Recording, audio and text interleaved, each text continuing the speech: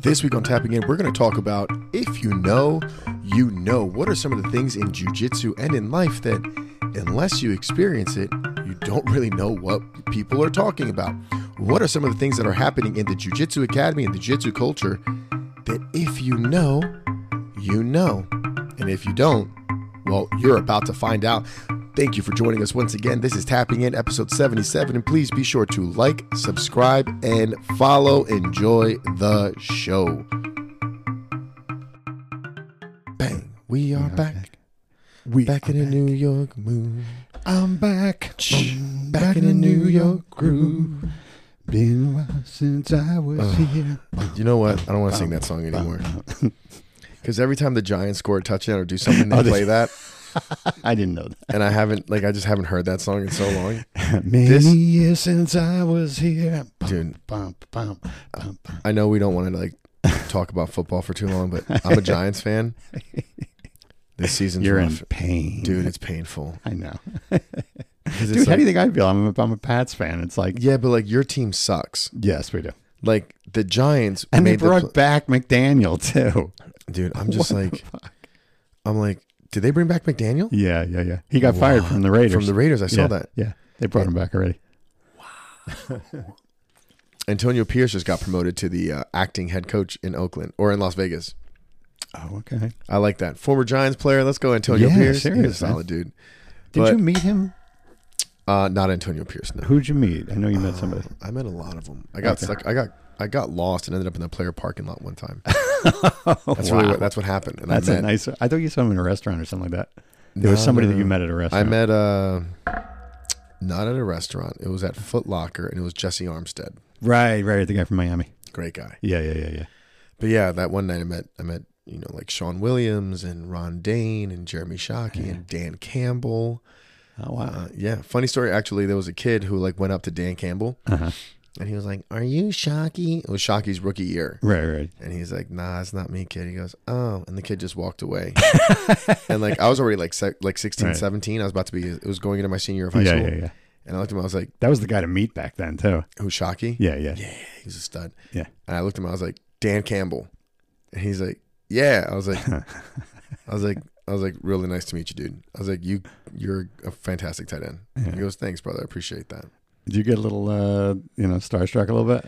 That night was cool, but so many of the players were so cool because they were talking. I remember Kenny Holmes talking to me about the recruitment process. Yeah. I remember I told Sean Williams, I was like, "Listen, I don't plan on making it in the NFL." He goes, "Hey, a lot of guys in this league didn't plan on being in this league." He's like, "Just keep working, keep doing what you got to do, and it works out for some guys." Wow. I was like, "Wow, they were great guys." Ron Dane was really cool. It was a good time. Ron Dane was a serious player. I remember back then. Big dude. Ron, and then became Ron No Gain Dane. Oh, is that the deal? You just couldn't get his wheels going. For the longest time, he had the New Jersey state discus record. Did he? I thought he went to University of Wisconsin. Yeah, he went to University of Wisconsin, but he's from Jersey. Oh, I didn't know that. Okay. Yeah. He could throw some discus too. Dude's legs were huge. Throw some discus. I remember talking to a ref one time, an official, and he said that he reffed, I forget what match, what meet it was, but basically right behind the throwing pit was houses. Okay. And Ron Dane threw it so far, and it went over that fence. But at the time, he had the New Jersey State discus crest record that was 217, 218. Wow. I'm pretty sure it's not his anymore. Yeah. But I'll check. That's a serious skill set. You ever see those dudes, Olympic-wise? They're fantastic. Crazy fucking talent. They're so big and so fast and nimble. Because they're on the balls of the feet. Exactly. Staying inside a little 8-foot, 12-foot circle. Do you think you could do any of those Olympic kind of skill sets? I threw discus. I threw disc in high school. Oh, you did? Okay. Mm-hmm. I spun. I see you kind of doing shot put. I could throw the disc. My good friend Sean Carner was really good at the shot put. I think you remember. Yeah, I remember you telling me that. He was, I think, going into senior year, he was already ranked number 1 in the county and projected to go to be the champions. He was throwing 40 feet from power. Holy shit! Which basically means he would just stand there and just swing down and swing and just throw 40 feet. Right. And then he threw with a slide. He didn't spin. He was starting to incorporate the spin, but he would just do the kick and throw, and he was hitting 50. A lot of that is coaching. What did you say? He had a lot of natural power. Right. Never took the weight room seriously. seriously. To take it to the next step, though, I think you really got to get that coaching. I think if he really got like super dedicated to and focused, he could have been hitting 60 feet and done great things. Yeah. But he kind of knew he wanted to go to school for culinary, and he was just like, I don't really want to do this. There was a time I remember I was playing softball with this guy that used to pitch for the Texas Rangers, and he said, "You're a lefty." I go, "Yeah." So he goes, "Why didn't you play college baseball?" And I said, "I have no clue." He goes, "There's like, do you know how few lefties there are?" He said, even if you just toss the ball over, they would have taken you on the team." That's amazing. I had no clue. You don't know these things. Yeah. Well, I didn't play high school baseball. I didn't play high school football and basketball. I don't know what the hell I did with myself. Nothing in the spring, just took it off? I'm trying to think if I did, because that was like, I did a little bit. Yeah, you know what? Now I'm thinking about it. I played freshman baseball, but that was and then I played Babe Ruth League. But I was a lefty, so you played first base, and it's like I couldn't hit the way I wanted to hit. Yeah. I sucked at baseball. I mean, it's like if you can't hit a curveball, that's it. That's really the end of your value to the team. That's your career. It really it's like, is. I'll be good in high school, and that's about as far as. Because you're always waiting on the fastball. Like your body is timed to hit to the fastball, and as soon as that ball like comes over with the arc on it, you just, I don't know, it freezes you. It's weird. That's interesting. I didn't play enough baseball to know, but yeah, it's a seriously tough sport as far as hitting. Anybody could field, but it's fucking A. So other than that, we haven't spoken for about 2 weeks here. Yeah, we had Ben's episode, and then last week, what happened last week? I was feeling like shit. Yeah, I just wasn't feeling too good. I was tired. I was having a little bit of a flare up in my legs, and I was just like, I'm hurting, dude. Well, I had steak over the weekend, and it caused a little bit of a gout flare up. That's gotta suck. It's the worst. It's honestly, I can't even. How do you get rid of that? I have medicine that I can take. Okay. So like when it gets bad, I do have to take it, and it pretty much works within like 2 days. But man, when I get a flare up, and it's funny because people probably listening are like, "Oh, I bet you did this." Like, no, like I really have to watch what I eat. But I went out to dinner with my wife on Friday, and I had a steak. I didn't finish it, so I had steak the next morning, and then that night, like I said, like whatever we had, like chicken or whatever, and then that Monday night, Steph just happened to make steak. So all that red meat when Tuesday came. Is that what that is? It's the red meat. What is it, like the cholesterol thing or something? Or? It's the uric acid levels. Oh, so if you eat like food that's high in I forget what the term is, but it raises my uric acid. I just naturally produce too much uric acid. Said you had shin splints too. Well, I think that was like kind of like a little bit what it is, like because I've had shin splints. Because that's what. So the way it works is, I just want to give you a resume of injuries here. So, and that's the problem. If you've ever had an injury, right, or any fracture or anything like that, the uric acid finds a way to creep into those little areas. Oh, shit. So if I've ever had, if you've had like shin splints, or like I've broken my toes, or I've hurt my ankles, or I've no ACL, the uric acid seeps into those areas. Wow. And then what happens is, as it gets higher in numbers, or it gets thicker, it starts to crystallize, and then those crystals are in your joints, and then everything just swells up. So when I get flare-ups in my knee, I literally can't walk. I'm crawling around the house because I can't put any weight on it. It gets so bad sometimes where I can't even wear, like, just putting on a blanket to go to bed. And I forget who it was that asked me the other day. They're like, do you sleep when you have like flare-ups? And I say, no. I'm literally just in so much pain that my body just shuts down. Wow. Where I'm just like, and then like I'm just wincing all day. That I'm just like, and I just like die for like 2-3 hours. You will get to that point at the end of your days where you're just gonna be like, you know what? I put a lot of mileage on this body. I'm getting there, and my body's feeling it. And then like I was in Tom the yard. was talking about that too. Yeah, he tells me all the time. He's like, dude, he's like, you really can't train hard every night. He's like, how many hard nights a week do you train? I was like, I don't know. Like, this probably like a year ago. I was like, man, I get after it every night. He's like, why?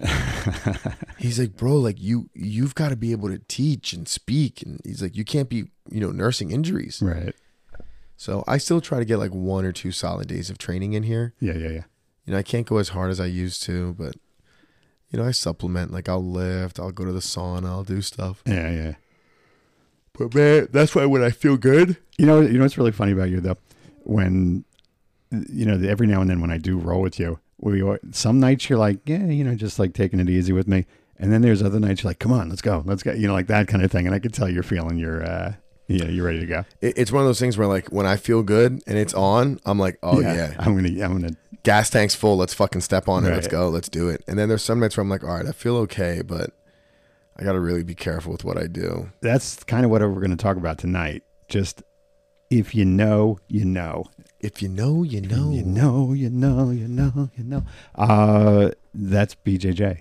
It's like if certain things, but I'll get into it in a second. I was curious about the fact that I haven't posted anything on Facebook or Instagram in like about 2-3 weeks already. Mm-hmm. I don't know what it is. It's like I just have no interest in doing it. What is that? Dude, so I can only speak for myself. There have been times where I'm like, you know what? Let me like post like a little motivational video or something like one of my thoughts, right? Let me just share something. Yeah. And then right as I'm about to do it, I'll go on and I'll see 7 other people doing it. Yeah. I'm just like, you know what? Fuck it. No. No. So I don't do it. That's what I'm talking about. It's like, I don't know. It's like, I don't know. I had this whole thing going on, this whole schedule. I did Mondays, I did this, Tuesdays, I did that, whatever. And it's like, I'm just like, fuck it. Yeah.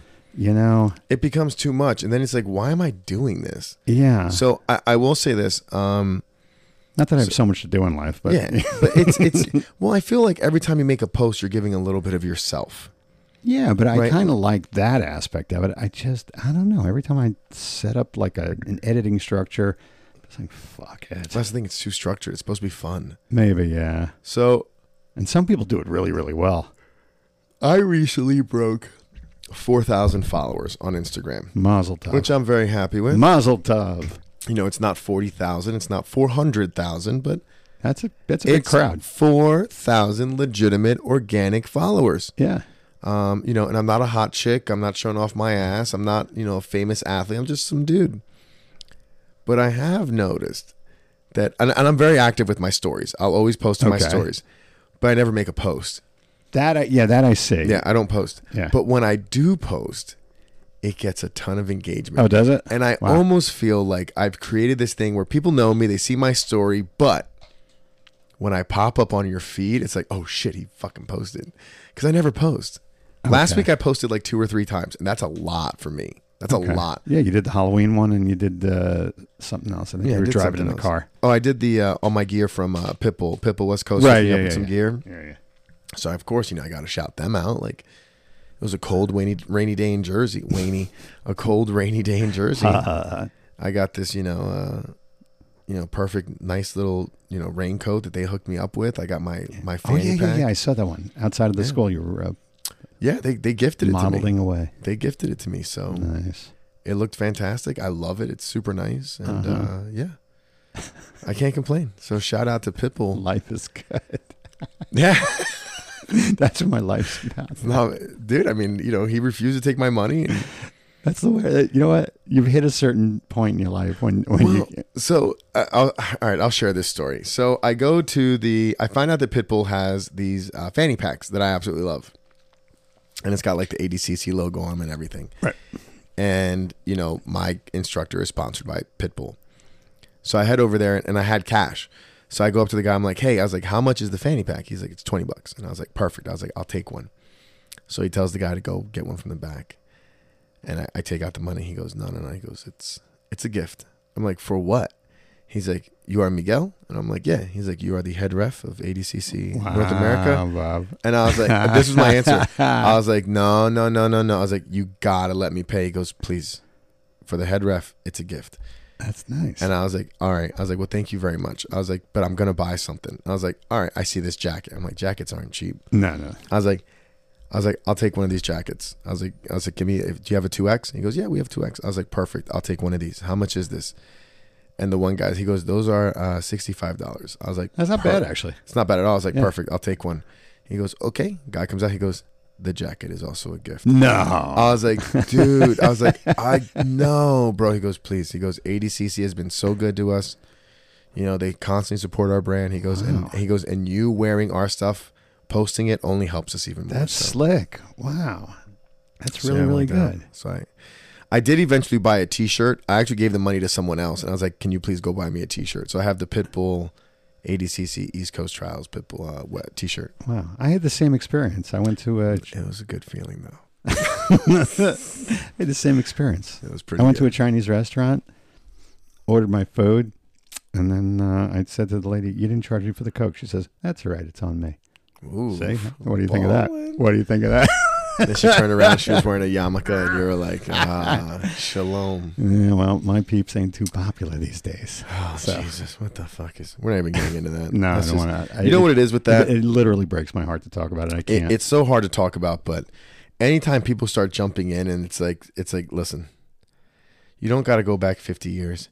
You don't got to go back 100 years. If you really want to go back and talk about what's happening over there, you got to open the Bible.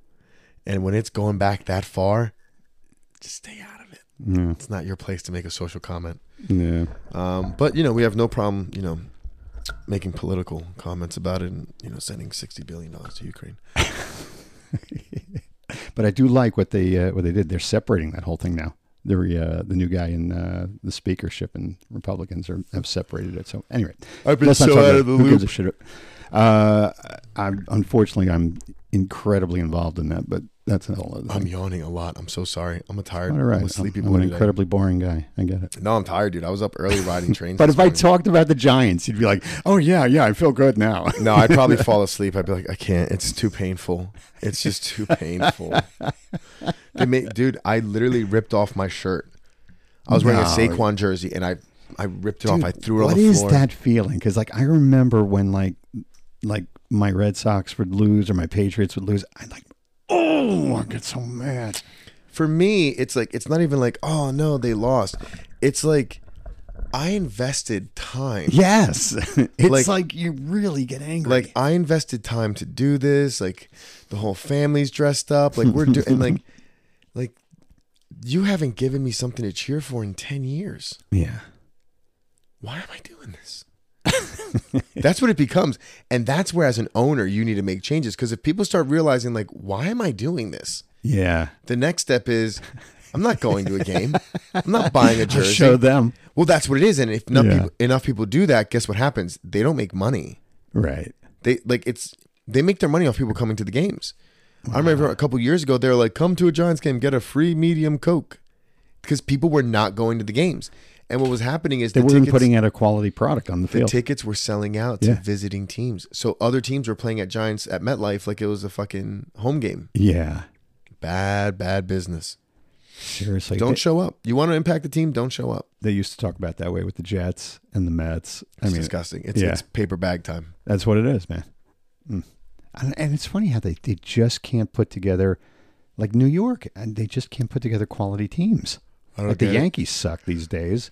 The Mets, I don't know, whatever. Yeah, but when New York's winning, Oh, damn, man, it's good. It rocks. It means America's winning. America, baby. I want to like go back in time and like look at like New York championships and like see where America was. And I'm like, I wonder if there's like, A correlation. yeah, if there's a correlation there. Like, how are we doing back in 2011? Like, you know, Giants are winning, the Yankees are doing all right. I'm like, what was happening in America? back Boston then? had that about 3 or 4 years ago. They had 3 of the 4 championships. I think Philadelphia had that too. Yeah, they did. Yeah, they did. The Yeah. Flyers didn't win though. No, but they had the Eagles, the Phillies, and what's it called? The Sixers were doing well. They didn't win, but the Sixers were doing well. I can only imagine what it was like for like when University of Florida won like the national title Yeah. and then won like the basketball natty. Oh, It's yeah. like, oh yeah. man, that's a great year to be They're partying. rocking. They're rocking in that You're town. like, let's go Gators. Yeah. Would you want to go see, like, out of all the colleges, which college would you want to see a football game with? Oh man, I would love to go to an Alabama game. That would be really cool. I would love to go to Ohio State, Michigan.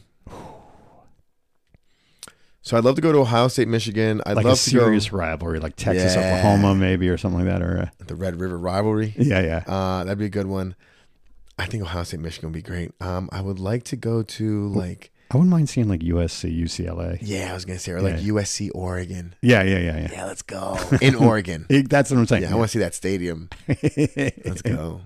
I would love to see something like that. You know, maybe give me Rutgers Temple any day. Right.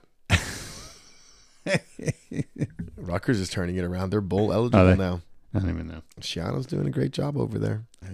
They'll never win a national title, but they'll get some big bowl games. I always felt that way about like basketball. I always wanted to see like the Lakers against the Celtics in the old days, like Magic against Bird. How cool would it have been to like watch that? Phenomenal. You know, watching Michael against Patrick Ewing. Yeah, the same time, the same kind of thing. Just because there was a time when the Knicks really wanted to bring it to the Bulls and they just couldn't. They just couldn't, man. Yeah, you knew that those NBA East Coast Finals that was the championship. Yeah, absolutely. Man, there was a lot of good teams that didn't win championships because Michael Jordan. Absolutely, Phoenix Suns were one of them. Phoenix Suns were one of them. The Pacers are one of them. Yeah, Pacers were a bummer. They were always right there. Right there. Yeah. And then they lose to Mike or they lose to the Knicks. Utah Jazz. They won twice and they lost both times. The East Coast was the coast. I'm just saying, like they had the great teams. I don't know. Nowadays I'm watching the fucking Golden Bachelor. Lainey hooked me into that. Oh God, how awful is Dude, that? All right. 2 thoughts on this. Number one, as an older person, it is really painful to watch people like get old looking. It's like it's really painful to watch because they were playing pickleball. Oh God! And it's like I'm just waiting for somebody to get really hurt, and someone got hurt. Of course, and I'm just like motherfucker. I kind of want to watch. I just want to watch old people dating. That's what. Oh no, it's so painful to watch, man. I can't imagine. It really is. Like what the flirting's like. Yeah. Like, oh, it sucks. or like the sex. Yeah. Oh man, do they hook up? That's what I was gonna say. It's like the sex appeal goes out the fucking window, and my wife is like, "No, it doesn't. We can still have sex." And I'm like, Pookie, come on. Yeah, nobody wants to watch that. Nobody wants to see this shit. No. And she's like, I like it. I'm like, some rotten eggs and curdled milk. You know, I can't believe you just said that, because what I said was like, it reminds me of like food in the refrigerator that's been in there too long. Yeah. You know? Like, just yeah. Oh fuck, it's done. You know. Like, whose idea was that? Like someone's like, I got an idea for this year's Bachelor. What? Old people. What? Yeah, we'll call it Golden. The Golden Bachelor. We won't even call it geriatric. We'll call it Golden Bachelor. It is Bachelor. so painful to watch. And it's like the guys, you know what? Because here's the problem. Seriously, the way when I view it. The guy's got money. I think he's worth about like $1 or $2 million. His wife passed away a few years ago. You know this dude can pick up a 35 to 40-year-old. Yeah. And instead, they stock up all these like women his age, you know, in the maybe he just wants to be on the TV. Bullpen. I don't know. Maybe he's got a business that he wants to. Possibly, Yeah, but he's it's doing it for a reason. You know, he could. That's a guy that can probably land a 35 to 40-year-old. It's not. I'm pretty sure a lot of guys could do that. That 35 to 40-year-old spot. Yeah, they're looking. They really are. Settle. They really are. They don't want to settle down anymore. They want to settle. I know. Like just like, I don't want to work anymore. It's like, will anyone take me? Yeah. Someone please. I'll do whatever the fuck you want. Just take me off of the shelf here. Yeah, I always love like the girls who are like in their mid-30s and they're still talking about like their boyfriend from their 20s. Like, you know, I don't know. Things would have been different if I stayed with Jimmy. It's like, it's like, so what's up with him now? He's like, oh, he's married, has 3 kids. It's like, of course he does. You fucked up. You done fucked up, Aaron. Oh, Jesus. And listen, it's not about, I saw something the other day. It was like, they asked men, if you met a woman who had 80% of the things you were looking for in a woman. Okay. You know, would you consider that a good woman? And I think it was something like 90% of men were like, yeah, okay. I get 80% of the things that I want. Like, yeah, that's good. Like, we're good. They asked women the same question and they're like, no, I deserve everything. It was like something like 20% of women, 30% of women said that was 80%. I was like, Jesus Christ. Yeah, the delusion factor is through the roof. Well, you know what though? It's a little bit of delusion, but I also think it's a delusion that we somewhat created. Oh, you know, as dads telling our daughters that they're princesses and everyone should treat them this. And then even, you know, like just, you know, society with like, you know, a Prince Charming is going to come and save you. What do I have to do? Nothing. Just sleep. He'll kiss you. It's almost like, I just have to bide my time, and sooner or later, the right guy's going to come along. Yeah, I can hang out with 7 dwarves, and eventually the prince is going to show up out of nowhere for no fucking reason. Wait, I love that line. I can hang out with 7 dwarves. Yeah. Sooner or later, Prince Charming is showing up. Yeah, he's not even going to worry about the time that I spent living with these fucking guys. There's never going to be a conversation. He's never like, so wait a minute, you just kind of live with these dudes? What do you What did he do? Like in a tree, in a tunnel? Like, where are you? Yeah. In like this small house? You know, Rapunzel. All she had to do was let down her golden hair. Right. Climb the tower. I was like, got it. Let's go. We're out of here. Exactly. You know. And what were the sleeping arrangements, Snow White? Like, well, if you ever watched that movie, like, she's actually kind of like an asshole because she ends up taking all the beds. First of all, they offer the beds. Right. Except for Grumpy. They're like in the... Yeah, Grumpy didn't want to give up his bed. Right. He's like, no, I'm sleeping in my bed. I don't know who the fuck you are. But if you watch the movie, like, she ends up taking like all the beds together and like making one big bed for herself. And they all sleep like on the floor in the sink. I never even saw the movie. But that's another thing, right? We teach women, like, if you're a lady, you deserve the bed. And they should sleep on the floor uncomfortable. So when you're like, I'm not sleeping on the couch. It's like, what? Right. It's like, yeah. You can't sleep. What is it? The Princess and the Pea. Yes. Like, even that story, I remember I heard that for the first time. I was like, wait a minute. That's what they're teaching girls? It was bothering you, wasn't it? Well, because it's like the whole concept is we're going to stuff all these mattresses, but we're going to put one pea under the mattress. And only the woman fit to be princess will feel the difference. It's like, wait, so nagging and being whiny makes you a princess? I couldn't sleep last night. I was uncomfortable. It's like, oh, she's the princess. No, she's not. She's an asshole. Go to sleep. It bothered you. I was just like, this is a horrible message that we're sending girls. So we were having a campfire or a bonfire at my house the other night. And Juliana was asking for scary stories. So I told one to Benny and it was too scary for her. She ran off. She was pissed. She's like, that was too scary. Now I won't sleep. So she comes back. She's like, can you tell me a princess story? I'm like, sure. So to summarize the princess story, I told her how there was once this princess who had these 2 great parents, and they were trying to fight the right prince for her so that they eventually could get married and take over the kingdom. Right. And, you know, the princess kept meeting all these new princes, but, you know, she didn't like any of them. And everyone kept telling her, you have to marry a prince. You have to marry a prince. Right. But she didn't want to marry a prince. Then one day the princess went outside of the village or outside of her. Wait, this is a famous story. I don't fucking know. I made this up on the spot. No, this is a real It's kind of like Aladdin. So I was like, the princess, you know, left her tower and went outside. And she met this young boy around her age, right? You know, making bread, and he made her this fantastic loaf of bread. And she said, "You are such a sweet boy. What do you do?" He goes, "Well, I work here. I make bread." Right. And she invited him to the castle, and they fell in love. And the bread maker eventually became prince, and eventually became the greatest king that village ever had. And I told Juliana, I was like, moral to the story: just because he's a prince doesn't mean he's meant to be a king. Right. Sometimes you should give the guy from the bread store a shot, because that guy might just need a chance to show you how great he can be. And yet, if she brought someone like that home, how would you feel as a dad?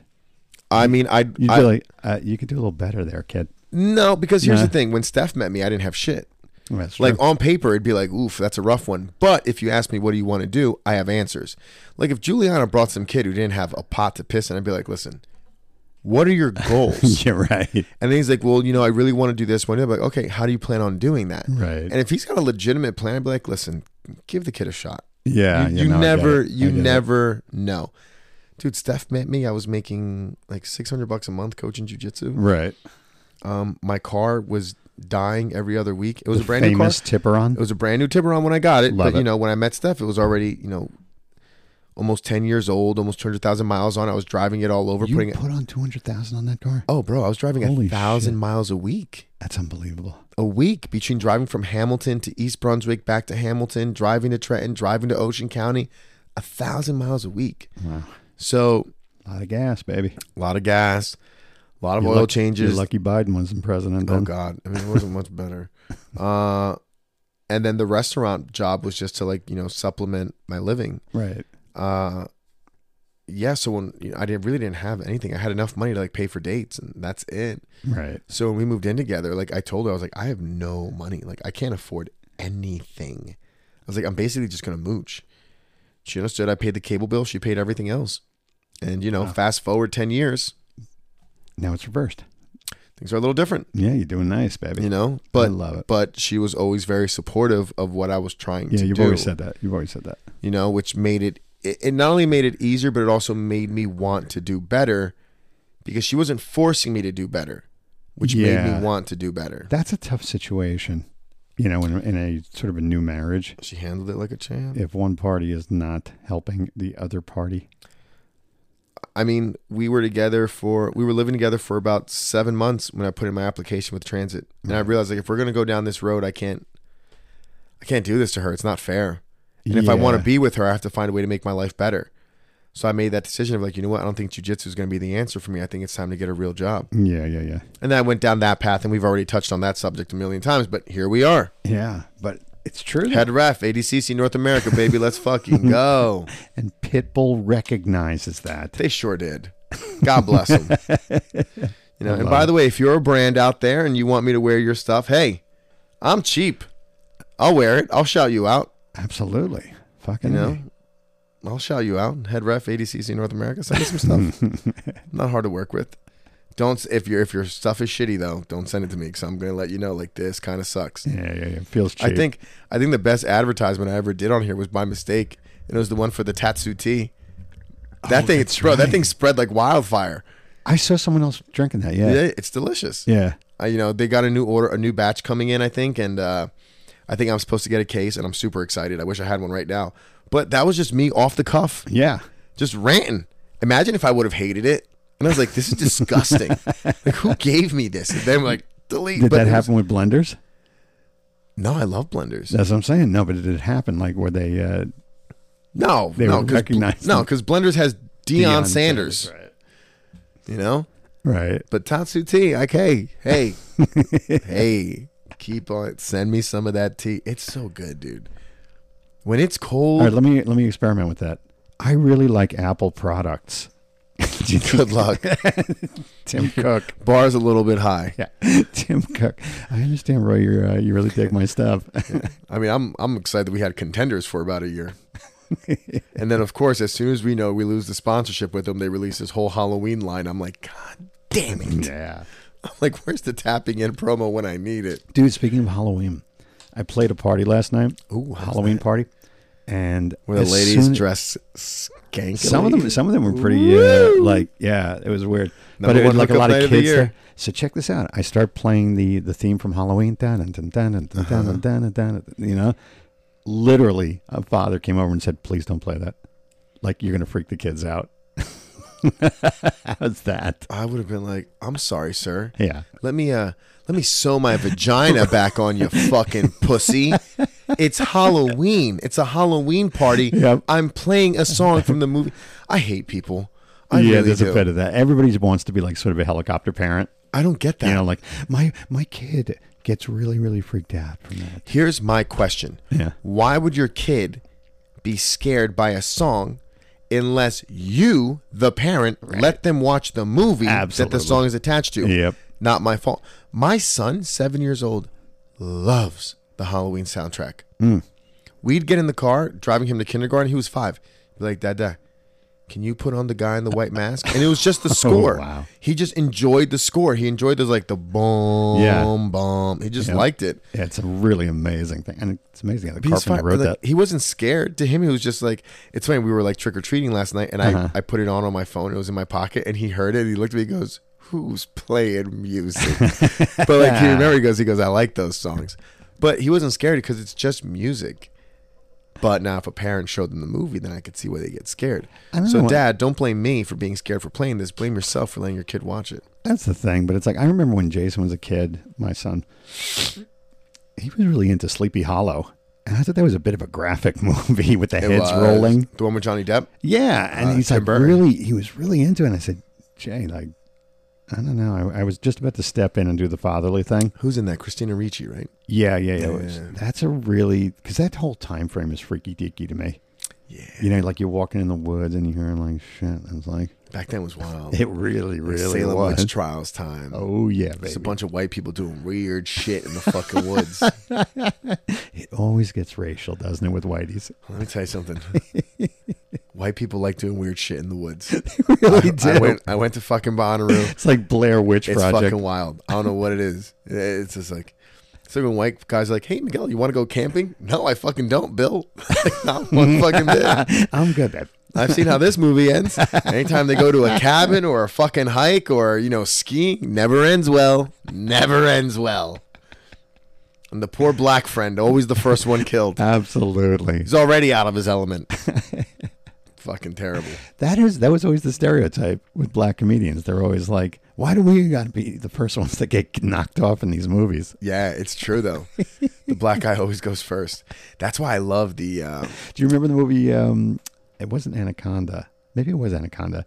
And the black guy gets it in the first go around in that movie, too. No, the black guy lives in that movie. Was that LL Cool J? Ice Cube. I thought it was LL Cool J. No, it's Ice Cube. Then I'm thinking of the wrong movie. Are you thinking Halloween H2O? Does the black guy get it first? No. No. What are we thinking of? I don't know what you're thinking of. So give me the movie where the black guy gets it. Scream 2. The black guy dies first. Okay. It's Jada Pinkett Smith. And her boyfriend gets killed in the opening scene, and then she gets killed at the movie theater. She gets iced after that. Okay. Yep. Got it. Wow. But in Scream 1, it's Drew Barrymore gets killed first. Yes. By the way, I'm going to say something. Is that the one with Nev Campbell, by the way? Yes. Very cute. Sidney Prescott. Yes. I'm going to say something. Yes, my friend. And anyone listening to this who's a horror fan, please. This is blasphemous. I don't know if I want to put this on record. So the girl who survives at the end of a horror film is known as a finals girl. Okay. It's the final girl. Jamie Lee Curtis being the best final girl, right? Yeah, absolutely. I've been watching a lot of Halloween. I watch a lot of it. Right. And maybe it's biased based on how these last movies went. I think Sidney Prescott is a better final girl than Laurie Strode. Wow. Yeah. And I'm going to tell you why. I'm trying to get the cultural slam bang element of that because nobody really remembers Sidney in that movie. And they should, because Laurie Strode doesn't get chased from beginning to end. Right. Part 1, she sees him all day long, but he's not chasing her. Right. Then at the very end, he does. She has to fight for like maybe 20, 30 minutes. Part 2, same thing. He's looking for her in the hospital, but she really doesn't have to fight till the very end. H2O, again, looking for her. She doesn't have to fight till the end. She doesn't have to fight till the very end of the movie. Sidney Prescott is fighting for her life. The entire ride. 10 minutes into the movie. Yeah. I know what you mean. So she's not just the final girl. She's outlasting everyone. Right. She's a badass. Hashtag Sidney Prescott. That's really going on a limb there. Well, all I'm saying is that I love Michael Myers. I think he's the best, horror serial killer of all time. But if we're talking final girls, I'm putting Sidney Prescott at the top of the list. Now, the other thing that I'm trying to understand about I would like to be horror movies otherwise. much better than me. I would love for someone to message me and tell me why I'm wrong. I'd love to hear some rebuttals to this, but I'm going Sidney Prescott as the number 1 finals girl. All right. I mean, you'll have to educate me because I really don't know that much about horror movies.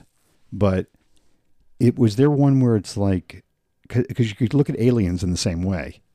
Ridley Scott? Yeah. Yeah. She's fighting him. But what is it about the woman against the evil guy that's so compelling? It's the story of life. Is that what it is? Because it was the same thing with Texas Chainsaw. Yep. Well, listen, it's number 1, you're more likely to cheer for a female to succeed in that. Like if a dude wins, you're like, nah. Maybe he but had a woman good shot. Overcoming this supernatural male figure, that's overcoming all the odds. And then, you've got, societal innuendos in there as well. Like, male dominated fields, male dominated world. And here's this one woman overcoming everything to survive everyone. So it's a great aspect for that. It's also easier to cheer for pretty girls. So if you were going to write a horror movie, you'd do it with a woman as the final girl? Yeah. Yeah, absolutely. Okay. So it is somewhat cliche, but that's what rivets people. It's harder to cheer to watch a woman get killed. Okay. If it's a dude, you're like, God, I hope he gets him. But when it's like a 17-year-old girl, you're like, oh, that could be my daughter. Okay, I get it. It's true. It's an easy sell. You'll never see a horror movie where it's the guy trying to be saved. Yeah, that's what I was going to say. it just even Jeepers Creepers, the first one, it's Justin Long and his sister, and you want Justin Long to stay alive, but he dies at the end, and the sister stays alive. I was thinking more along the lines of something like The Thing, where you have, what is it, Kurt Russell? Kurt Russell. But that's not the same thing. Well, when you start throwing in alien and supernatural movies, that it becomes a little different. Yeah. Because now you also throw in The Predator and you have Arnold Schwarzenegger. That's what I'm saying. Yeah, yeah. But that you're going up against like these these storylines where it's like these male alpha men, right? Toxic males, right? In an environment where now they're fighting. First of all, only the tough guys would survive, and they're in the middle of like fucking Alaska, right? Right. So these are guys that are built to survive in these, places and times where survival's already slim, and then you get that on something extra. Right. Yeah, it's like, ooh, something's even stronger. Now we're talking about, that male drive. We're talking about America, right? That's what those movies ultimately come. It's like, we're American. Fuck right. off. Right. What the hell are you? Fucking great movie. Arnold's such a badass in Predator. You're bleeding. I ain't got time to bleed. I love that. When the Native American starts cutting himself, I'm yeah. Predator, the first Predator, yo. I think that Native American guy, wasn't he in 48 Hours? I don't know. That's the one with Eddie Murphy? Yeah. I'm going to be honest, I've never seen 48 Hours. Oh, dude, that's a great movie. It's Eddie Murphy and Nick Nolte. Nick Nolte. Yeah, Nick Nolte. Dude, Blue Chips. It's a great fucking movie. But yeah, horror films. Now listen, convict. I'd love to start a podcast where I just talk about horror films. Yeah. Well... Roy's like, not with me. No, dude. I could totally walk you through it. You know what I'm saying? Like run a podcast along those lines. But it's like you're so much more advanced than I am as far as this. I actually have a friend who's really into horror films, and I've like talked to him. I was like, bro, we should like watch a horror movie and just rate it. Like there are all these reaction videos. Watch it and then do an hour and a half podcast on like what's going on. Yeah. I was like, but I wouldn't tell anyone it's my podcast. I was like, I'd wear like a mask and do like some weird shit so people don't know it's me. Speaking of that. Like, I catch a lot of these videos on YouTube where, like, people are reacting to a song, but they always seem to like the song. Like, if I was reacting, I'd be like, this song sucks. I see a lot of those videos. I haven't seen one where they say this song sucks. Why would they make that video? That's, just to be honest. I don't know. I mean, the videos that I've seen, the songs are pretty good. I haven't seen one where the song's, like, actually one that sucks. Like, my favorite is, like, when they review like Freebird or like some obviously famous rock song, Stairway to Heaven or, whatever, Whole Lot of Love. And it's like, wow, this is where's this shit been my whole life? That kind of thing. And I'm like, well, I mean, they don't make music like that anymore. No, I get it. But it's like, if I had to review songs, I'd be like, God, this song sucks. But that's you because you're 60 years old and but you actually listen to good March, music. I'll be turning 60. You actually have heard good music. Okay. People nowadays are like, they haven't heard music. So when they're like, when is this from? They're like 1974. They're like, what? I guess so. So their mind is just blown. Yeah, and you see it. You actually see it. I like the vocal coach reactions. Oh, I love that one too. Those are always good. And they're like, okay, I see what he's doing there. And like the vocal coach does it. And I'm like, you're taking all the fun out of it. But then you realize like, you know what? Like you're really good.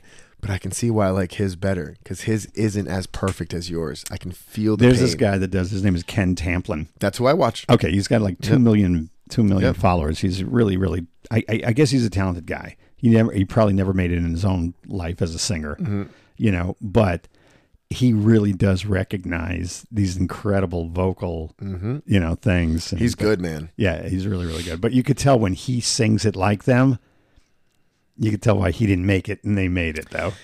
Here's the thing, and I talk about this all the time. And he's good too. He's good, but it's like he's not them. What's missing? It's like I'll tell you what's missing. Trauma.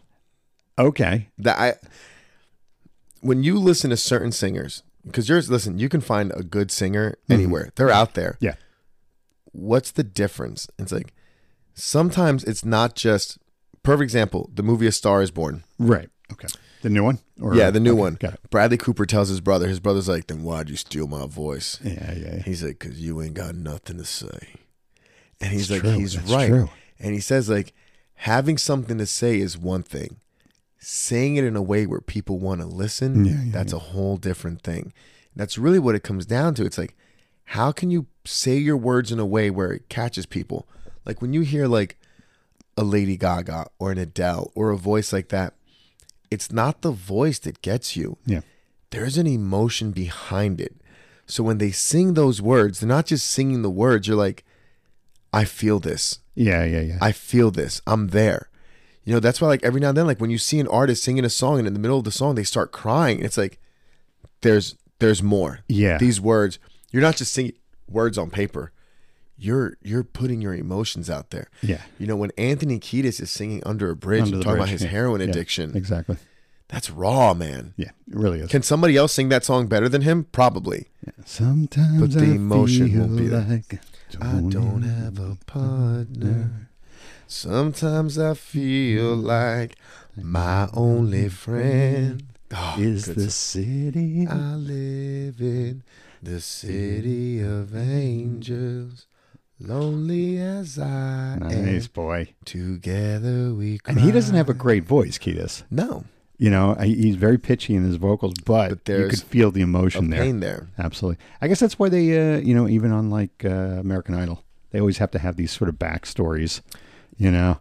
And it's my old man left me when I was 4 or whatever. It's typically the person with the worst backstory that has a voice that just hits you. Yeah. Because there's something in there that you can't teach. There are some people that I'll use Whitney Houston as an example. She's just a phenom. Yeah. Like the voice was just so good that whether she's good or not good, she's great. Well, you have, you know, partial genetics and partial, you know, because I think her mom was a singer. Sissy Houston, yeah. Yeah, you know, so like you've got the genetics there, you've got the proper training, and then you have... She had a really beautiful way of controlling her voice. I call it vocal acrobatics, but it's pretty amazing. Yeah. You know, but I get, you know, then you get like a really shitty singer, like a guy like Bob Dylan, but because... It's what he's saying. It's what he's saying. And it's really, really resonating with you. You know, I totally get that. You know, who else? Jim Morrison, another one. His voice wasn't fucking phenomenal, but he just found a way to just like connect with you. His way of connecting was by detaching. You know, like he made it feel like he was by himself out there. You know, he was by himself. He was living his life where you wanted to follow him. Yeah. You were like, I don't know what he's I'm the doing. Lizard King. Yeah. Yeah, he doesn't give a shit about what's going on. I'm following that guy. He really took that like Christ-like imagery to He was another the level. first of that sort of like, you know, I'm a religious figure, shaman kind of thing. The long hair, the, you know, leather pants, Yeah. the, you know, drinking the blood. I'm and a I am the poet. leather. Kind of Yeah. thing. And what's weird about Morrison that a lot of people don't even realize is he was so young. Like, so young. Like 24, 25 years old to like sort of like get that kind of like amazing skill set. I'm a huge Doors fan. Me too. Huge Doors fan. I want to say I'm more of a... on the storm. Oh, don't even get me started. I want to say I'm more of a Jim Morrison fan than I am the Doors, but you know, I digress. You forget that he was 27 when he died. That's the thing. You watch these interviews and you hear him talk and you're like, that's a kid. Yeah. But it's like there's a spirit in there of an old, wise human being. Absolutely. You've seen some shit. That's the whole thing about the name of the Doors, right? You take some acid and doors open. Doors to reality, doors to different perception. dimensions. Yeah. Everything opens up. Aldous Huxley. It makes you wonder. Yeah, like he was a really, I don't know. Like when he first started, just because I happen to know a lot about the Doors, he used to play just staring at the drummer. I was just going to say that. He wouldn't even face the audience. He wouldn't even face the audience. Yeah, he would just stare at the drummer because he was like a little freaked out about doing it. And then by the time he turned around, they'd lose their shit. Absolutely. And it also helped that he was beautiful. Yeah, really good looking guy. Really good looking. Yeah. I don't know, man. I mean, you get these... I used to tell my friends if I ever could be a rock star, it was me, Morrison. I'd be like Morrison. I was like, if I ever started a rock band, I'd be out there in like black Timberlands or like black leather boots, black leather pants with the top button unbuttoned, no shirt, and just like just rocking out. Scott Stapp used to try and do that. I mean, like Not the Scott same. Weiland used to try and do that. I mean, there are these guys that just try and pull that shit off. Weiland could pull it off though. He was just a little bit too... He was better than Axl Rose at it. Let me put it that way. Yeah, Axl though was... Axl, but you know, Scott Stapp was just... He just felt like he was like trying to do something. Something about him was just like... Yeah, he was trying to be Eddie Vedder, but... Oh God. You know what it is with Scott Stapp? He was just like, By the way, Scott Stapp is the lead singer. of Creed. Yeah. Hello, my friend, we meet again. And he's trying to imitate what's his name, Eddie Vedder. Yeah, the thing with Scott Stapp is like he didn't realize he was like the butt of the joke. I I think he they realized. had some hits. They had some hits. Oh, I'll bro, give they him had credit. some bangers. Yeah. Bangers. Human Clay was like number one for like 10 weeks. Crazy. Yeah. You know, I may or may not have asked for it for Christmas one year. And they hit it right out of the box. Yeah, I mean, holy shit. It's hard to do. Fucking A, man. I mean, it's really, really hard. You know, he was a good looking guy. That he was. He knew what he was doing. Guitarist was amazing, too. Yeah. You know, they tried without Scott Stapp, Alter Bridge. Yeah. That band wasn't sucked. touching. I think Miles Kennedy was in that band. Not good at all. They did. I listened to their stuff. There was like somebody told me to listen to the newest Rolling Stones record, and I did. And I said, "Listen, I don't want to bum you out, but had the Stones released this album in their heyday, it would have fucking tanked because there's just nothing there. There's no riffs. There's no hits. There's nothing." And they had hits. The thing is, it's like as these bands get older, and it was anything too, right? Like even like hip hop stars or R&B stars. Like at a certain point, it's like you don't have that same fire. Yeah. You know, you don't have that same drive. Like you can do it when you're poor, and then you're talking about life when you were poor, and then when you start getting success, you can still do it. You probably still got like 1 or 2 albums, and now you can talk about like you know, doing some fun shit. Like what's that? What's that Rolling Rolling Stones like? Got some Puerto Rican girls just dying to meet ya. Gonna bring a case of wine. It's like, we're gonna have some food around like we but used to. But now it's like okay, this is fun because now you guys are famous and we're kind of seeing the life. Yeah. But then it gets to where like when you've been famous for 40 years, it's like, what are you gonna talk about? Like, dude, we got nothing in common anymore. There's this great Rolling Stones song called "Some Girls." I don't know if you heard this. It's from 1978, and he's just describing different ethnicities. You know, of like Chinese girls are so pretty. They're really, really soft and this and that. And he goes, and black girls just want to get fucked all night. I don't have, this is the best line. He goes, I don't have that much jam. But like you could do that in the 60s and the 70s. Those guys were like legendary for that. Yeah, absolutely. And they're still rocking and rolling in their 70s. Absolutely. I heard something like Mick Jagger has like one. He's fucking 80 years old now. One bus on their tour is just his workout equipment. Yeah. He's big on that. He's supposedly jogs like 7-8 miles a day. Look at this guy. Drugs, sex, and rock and roll. He does Same it right. age as Joe Biden. One guy can... Think about that. Yeah. Think about that. Well, that's the way I look at Trump, man. Trump is only like 3 or 4 years younger than Slow Joe. And Slow Joe. And for Christ's sake, Trump is like all over the country. Like, I got exhausted just flying to England. I think there's something to be said about living. Yeah, fucking living. And not behind closed doors with your little weird eyes wide shut masks, Stanley Kubrick type shit. No, like real stuff. Like just live your life and be like, yeah, whatever. I fucking did that. Whatever.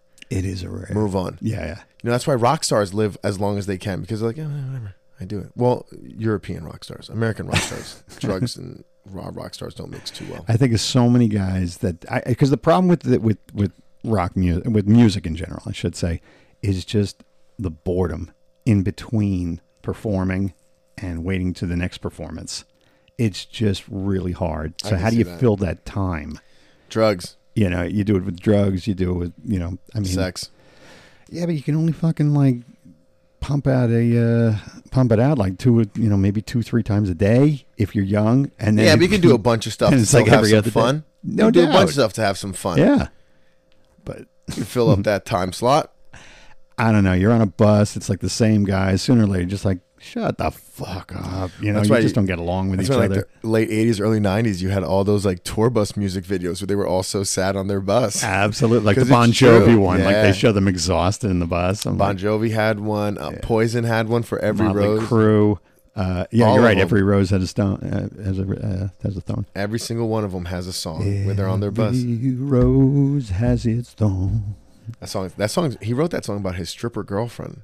Oh, is that it? Yeah, we found out was cheating with him from like the lead singer from another band, which kind of makes sense. I can still feel so much pain. And though we both lie close together, that's the best part of the song. Apart inside. That's actually really, really poetic. Was it something I did or something I said? Did my words not come out right? Though I tried not to hurt you, though I tried. Well, I guess that's why they say every rose has its thorn. Great fucking song.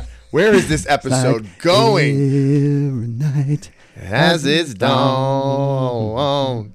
Just like every cowboy sings a sad, sad song. Every rose has its thorn.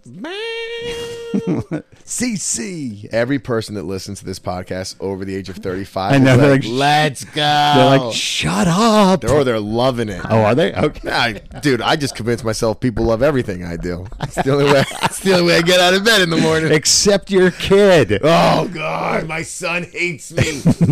He just won't listen.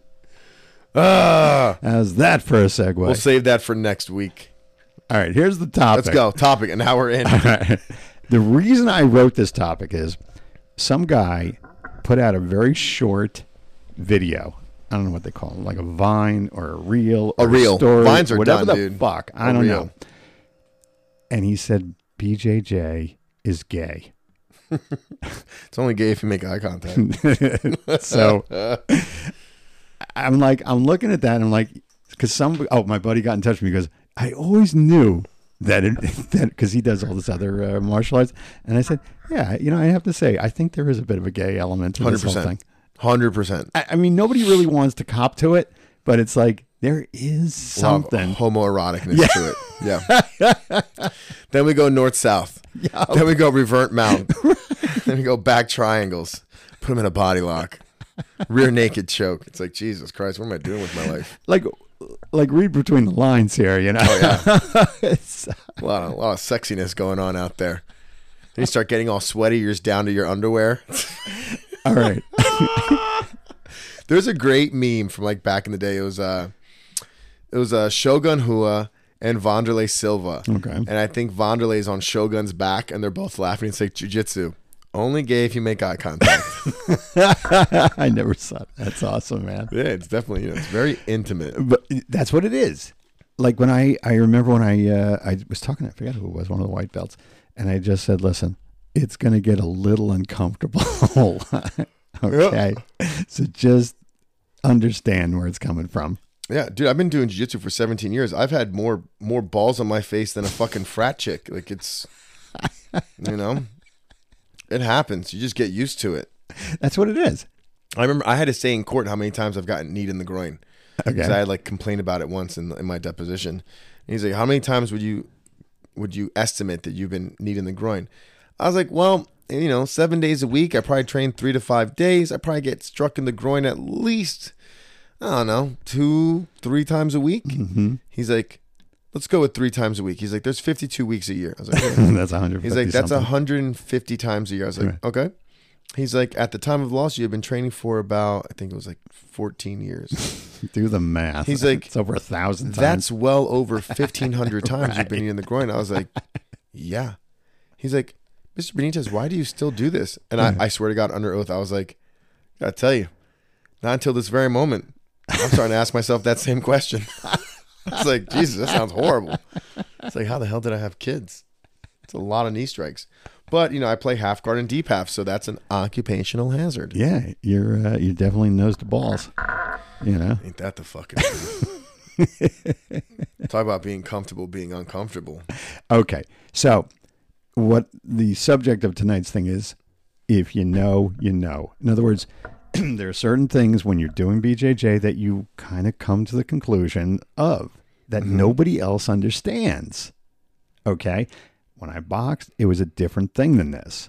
Like, I guess maybe wrestlers have a bit of a connection to what this is. Wrestlers probably get it. Yeah. So if you know, there is that sort of very, very close male to male kind of thing. Yeah. So where are we going with this? Like, what are some of the things that if you know, you know? Yeah. So second one I got. There's something that you learn, I think, in this where it's such a close-knit community that you really find yourself supporting a friend's success. 100%. You know what I'm saying? And it doesn't hinder yours. No. There's enough for everybody to eat. Yeah. You know, and with jiu-jitsu, especially because you do get so close to people. My wife says this all the time. And, you know, I love when she talks to like the other wives. Like when the school first opened up, you know, we were all at Cordella's house and she was talking to some of the wives and, you know, they were like, you know, how do you share him with all these people? And she's like, I'll tell you what, she goes, I met my husband when he was still a blue belt and I've never met people like you meet at the jiu-jitsu community. She's like, look at these guys right now. She's like, they haven't even known each other a year. Yeah, you do. Like, and the wives start to like look around. They're like, huh. She goes, it is the most welcoming, opening community when you do it the right way. She goes, and when you're in, you're in. Like, she's like, these people. And you know it, too. It's like you can meet somebody. Like, I met somebody in the airport and I saw him wearing a Henzo sweatshirt. And it's just like, I was drawn to him.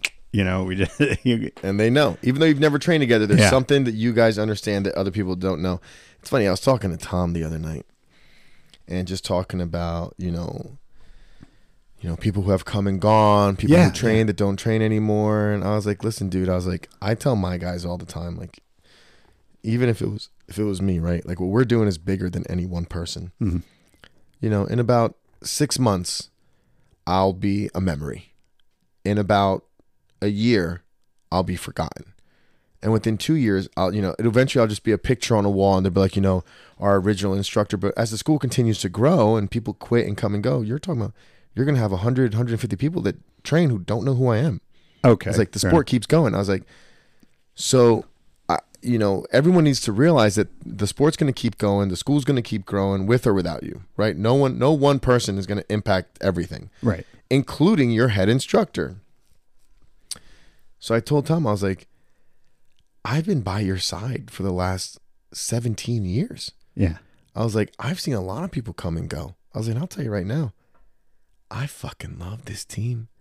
I love being a part of this team, and I love being right by your side. I was like, but I earned my spot. Yeah. It's a very different thing, but you don't need 17 years to earn your spot, you know? You take someone like Max. Max has been training here for 3 years. He's someone I trust immensely. Someone that I love. Right. Like, and I know he listens to this, but I love that kid with all my heart and soul. Absolutely. So when they do well, he's sort of like the son that I never had. And that's why I look like at my him little a lot of times. my little like Hebrew brother. Right. You know, so that's why when things go well, it's the best feeling in the world. And when it doesn't, it just breaks your heart. Yeah, you invest so much There's into so it. much emotional investment there. Plus, you know, forget about the class, the conversations, the talking, the joking around, and you're half naked half the time. Driving to tournaments, seeing them win and being at their best, seeing them lose. When Max won that last time, was it Pans that was here? Can't remember. I'm pretty sure it was Pans, or the New York Open. But it was the New York Open. But when he won, man, I wanted to cry. Yeah, because I just know how hard he works. Yeah, and you know, Max is one of those kids where like he's legitimately like a good kid. Like he's a good fucking kid. Well, I don't mean to bust just on Max because he's just amazing, but I can say that for a lot of the kids. And what I was get at is that even though somebody leaves, like you take a guy like Charlie, for instance, just I don't know what it is. You could just sense that he was a good human being. Well, that's the other thing. I think that's part of BJJ. You really kind of get to know people on a much deeper level. Well, and that's the other thing too. Like when these guys leave, you know, and they're gone, show goes on. But guess what happens the second that door opens and they walk back in? That time that they've been gone, erased. Yeah. It's like, welcome back. It's almost like a guy thing, like a guy friend, because they always say that, like, guys can pick shit up. Like, pick it right back up. Yeah. But with this, it's like, it's the best. Like when Charlie walks in, I'm like, let's go. Yeah. You know, Brian McGovern walks his ass in here again. I'd be like, let's go. Right. Yeah. You know, it's like, forget it. I don't care about the last year, 2 years. Exactly. You're here now. You're here now. Jump in there. You know what you got to do. We'll pick it up. And get right back into it. I think part of that, and that's kind of the third thing I wrote down, is that I think we all, if you're doing, like, if you know, if you do BJJ, this is the real deal. Yeah. Like and I'm not saying anything else is not, but for some odd reason, this really kind of like strikes true to me. There's just something about this, you know, because here's the thing. I've been in a lot of fights, and let me rephrase that. I've been in scuffles, it ends up on the ground at some point. Yeah. You know, it ends up in the ground at some point. And sure, like if you fight someone who knows how to box, like, all right, then that's different. But how many people out there know how to actually box? You're right. Now, how many people know how to actually box and go around picking fights? Yeah. Well, it goes back to even like at a higher level when I was talking about that video of Rod Tang, who's a great Muay Thai fighter. I love fights watching him against fight. Demetrius. As soon as went into the BJJ/MMA mode, the fight ended. Over. Pretty damn quick. Over. You know, you just really see what's a true skill set here. Yeah. I mean, listen, I think we don't have to have the argument anymore about what's the better martial art. The first UFCs proved that. Yeah. The conversation's over. You know, I remember somebody asked, you know, would Helio still want the UFC going? Does he see a need for it? And it's like, probably not, because he proved his point. In order to be a successful fighter in this world, you need jiu-jitsu. Yeah, no doubt. You can't be a UFC champion and have no jiu-jitsu. You need it. I mean, you could always land that lucky punch. You could always be a great boxer and you know, like throw hard. But once that fight gets, you know, taken to the ground, it's over. You better know something. That's the point. Absolutely. Another thing, there are some guys that I look at that just have dropped weight, and you could just see their sort of benefits that they've gotten from this as far as their physicality. Well, yeah. You know, and that's another thing. If you know, you know. When you do jiu-jitsu, like, I don't know what it is. I come home, I know I was done something different than lifting weights. Mm-hmm. Your body feels a different type of soreness. Yeah. Your muscles develop a little bit differently.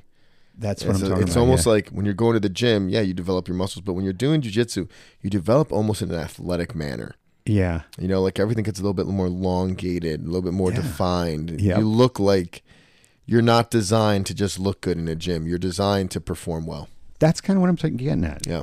I mean, there were certain times when, like, I don't know why, and maybe you can explain this too. It's like, I come out of the gym and I'm just like, my head is swimming. Like almost like I got hit in the head kind of thing. And it's a little scary, but I love that feeling. You know, like you're floating kind of. And it's just an interesting thing. That feeling is great. I had such a good lift session one day. I had a good pre-workout.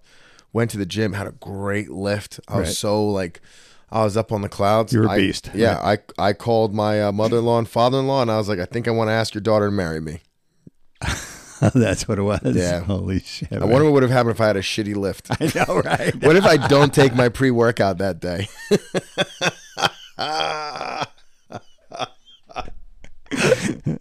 But that day, goddamn. It's the old butterfly effect. Baby. What would have been? Oh, man. That day, the pre-workout was kicking. I was taking this thing by Pro Sops called Hyde. Okay. It was fantastic. Oh, like Dr. Jekyll. Dr. Jekyll, Mr. Hyde. Oh, okay. That makes sense. They had a Jekyll. Okay. Which was non-stim, and the Hyde was stim. Right. So I was in the gym for like 2 fucking hours, just fucking. Beastie boy. You know, this is when I was in like my little like jiu-jitsu break, so I wasn't training that much, but I was hitting the gym anytime I had a day off. And what is that? Sometimes I was going to actually ask Ben that last time. Like some days I feel like a fucking beast, and other days I just like. I've seen things struggling. So you know? I've seen guys who like bodybuild, and they say like when you have those days where everything feels good, write everything down. Yeah. How much sleep did you get? What did you eat? Because something, it didn't just happen. Right. You know, now the days you felt like shit, write down what did you do. It's like, you know, this day I got 7 hours of sleep. I had a good breakfast. I drank a lot of water and then went to work out. Oh yeah, this day I slept like shit. I drank 4 cups of coffee and then I went to go to the gym. You're like, what? I feel like shit. It's little things. Yeah. Little things make the biggest difference. It's the little things that make my heart sing. It's the little things that the little you things. bring. The little things. All right, boy. We're singing a lot this episode. I know, right? The other thing, if you know, you know. You can be good at any age. Oh yeah. Which is kind of cool. You know, like. That's my favorite thing about this. Yeah. You know, it's like, listen, like at a certain point, you know, the young athletic kids are going to catch up with you skill wise, and then it's going to be, you know, it's going to suck. But until they get there, yeah, you can be 65 you look like years a old. Fucking genius out there. You can be 65 years old, right. beating their ass. Right. And that's what's humbling. It's like, you would have kicked my ass in a street fight. I had to learn what you knew to make this fair.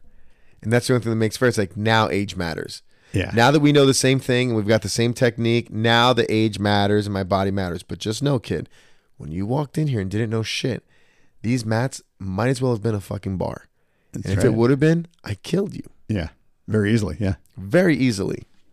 But that's where the humility comes in. I suppose that's what it is. Like I said, if you know, you know. And that's what BJJ does for you. Well, those are my favorite memes are like, there's like, it's like always like some skinny, like nerdy guy. And it's like, Yeah, you love bringing that up. Like the mat broads. yeah, it's like, you know, the mat enforcer getting ready for open mat. And it's like some like, you know, some dude with like corduroy pants on. Mikey Musumeci looking. Yeah, and it's like, that guy's going to kill everyone. Gonna kill you. It's like, so who's the baddest guy here? Like they point to Ben. It's like, nope.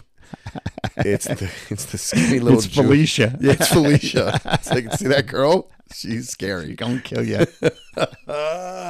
And like it too. Oh yeah. She's fucking. She cracks me up. Well, she's so low key. That's the thing about her. Yeah. You know, she really kind of knows it at this point. And God bless her. She's good. Yeah, She's is good, and she's not good for a girl. She's fucking good. Yeah. Well, the other thing that I love about it, like I said, I keep bringing up the phrase "if you know, you know," but there is an effect of this outside of the school. In other words, if you see somebody outside of the school that does it, that's one connection.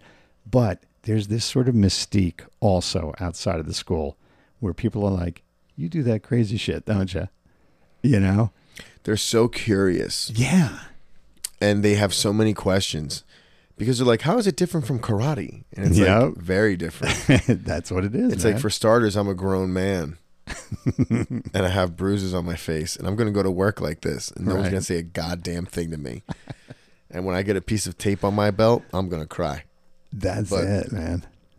And then people come in and, man, like, you know, that's why I love like the new students and like those brand new white belts, because you can see it when they're done. Those first couple classes are like, holy shit, I got a long way to go. But then they look down the line and they see, you know, older guys, smaller guys, females, moms, Yep. and they're like, I can do this. Mm-hmm. That's what I love about our school and the culture we have here. Like, if you look down those mats, like you look down the line, it's not all super freak athletes. No. It's also not all hobbyists. It's such a mix of everything now where it's like, you've got the 13-year-olds who are going to kill you.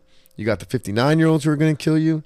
You got the 35-year-old who's just starting it for the first day. Yep. You've got, the pretty girl who wants to come in here and be able to defend herself. Like, you have everything on there, and it's like, wait a minute, all these different people are doing this, and it's like, yeah. But here's the thing: They all have something in common. But that's exactly what it is. They're crazy. Well, the crazy factor, yes, but they're doing this sport. They're like, I don't know what. Like, I keep going back to if you know, you know. But it's like that's what it is. Like, It's every day. And I think the thing about jiu-jitsu, it's like what makes it different from like other martial arts and, hitting pads or hitting a heavy bag. It's like you learn it, you apply it, you fail. And now you're addicted to making it work because you'll be like, professor, like this isn't working. It's like, come on, let's train. And then I'll hit it on you 100 times and be like, it works. And now it's like, what am I doing? It's like you're doing nothing wrong, but at the same time, you're doing everything wrong. Right. And it's such a mental game. That's that was my next point, where it's there are some nights you just drive home and like, why isn't this working? Silence. Yeah, and it's just your own silence. The worst. Those are the worst drives. There's nothing worse than a silent drive home where you're contemplating the whole time how like you just need to quit. Yeah. That's like, exactly it. You're like, I'm done. Like, I'm never gonna get better. This is I haven't hit a sweep in 3 weeks. Especially when you hit like that blue belt mode. Yeah. Where like you're at blue belt and you think things should start working. You're like, I haven't submitted someone in a month. I've been on bottom mount for the last 6 weeks. I'm a 2-stripe blue belt. I'm not getting better. Yeah. If you heard me just say that and you've ever felt like that, I'm going to tell you some advice. Keep training. It will get better. Yeah, the problem is what I tell everyone, especially at blue belt, you'll never know how much better you're getting Because every time you get better, everyone else that's senior to you turns it up a little bit. Yeah. And it's just enough where you can't tell the difference. But they can. If I change the thermostat from 70 to 71, you probably won't know that I changed the thermostat. But I did. Right. Then as you start to settle, I'll raise it to 72, 73. It won't be till I hit 80 that you're like, it's getting warm in here. That 80 is purple belt. That's when you realize, like, okay, I see what's happening now. Now we're fighting. Is that the blue belt blues, though? In other words, where Yeah. people basically say, you know what? Either there are two kinds of blue belt blues to me. The guys that says, all right, I've learned enough, and I put in whatever it is, 3 years of this whole thing. I feel okay. Then there's the guy that just is plateauing, and that to me is the more painful. I think they're the same guy. I don't know, man. They're the same guy. Except one guy's willing to admit I'm not getting better, and one guy's gonna be Okay. like, I've learned all I can learn. No. Okay, so it's the same. You've both same hit coin. that. Yeah. Yeah, I You're get just it. giving me different reasons. I get it. Okay. I was going to quit that job anyway. Now you got fired. Yeah. There's the guy who's like, I really needed that job. Or like, you know what? This job's not for me anymore. I don't care if they fire me. They go, I was going to quit anyway. You're the same guy. You both got fired. You both quit. You both left, whatever it might be. They're both full of shit. Yeah, I get it. On the flip side of that kind of person, though, is that do you see, like, from your perspective, do you see people growing differently personality-wise? All the time. Like the cocky guy becomes humble, or the humble guy becomes a little cocky, or you know what I'm saying? All the time. You see it, we already talked about, but like you see someone like Felicia who, super quiet, but then she starts to open up. Brian, another one, super quiet, but, slowly opening up. Max, this there's same with Manny too, right? They're both young, both Monty kids. They're wild all over the place. And you've seen them slowly start to like hone in on one thing and really get disciplined.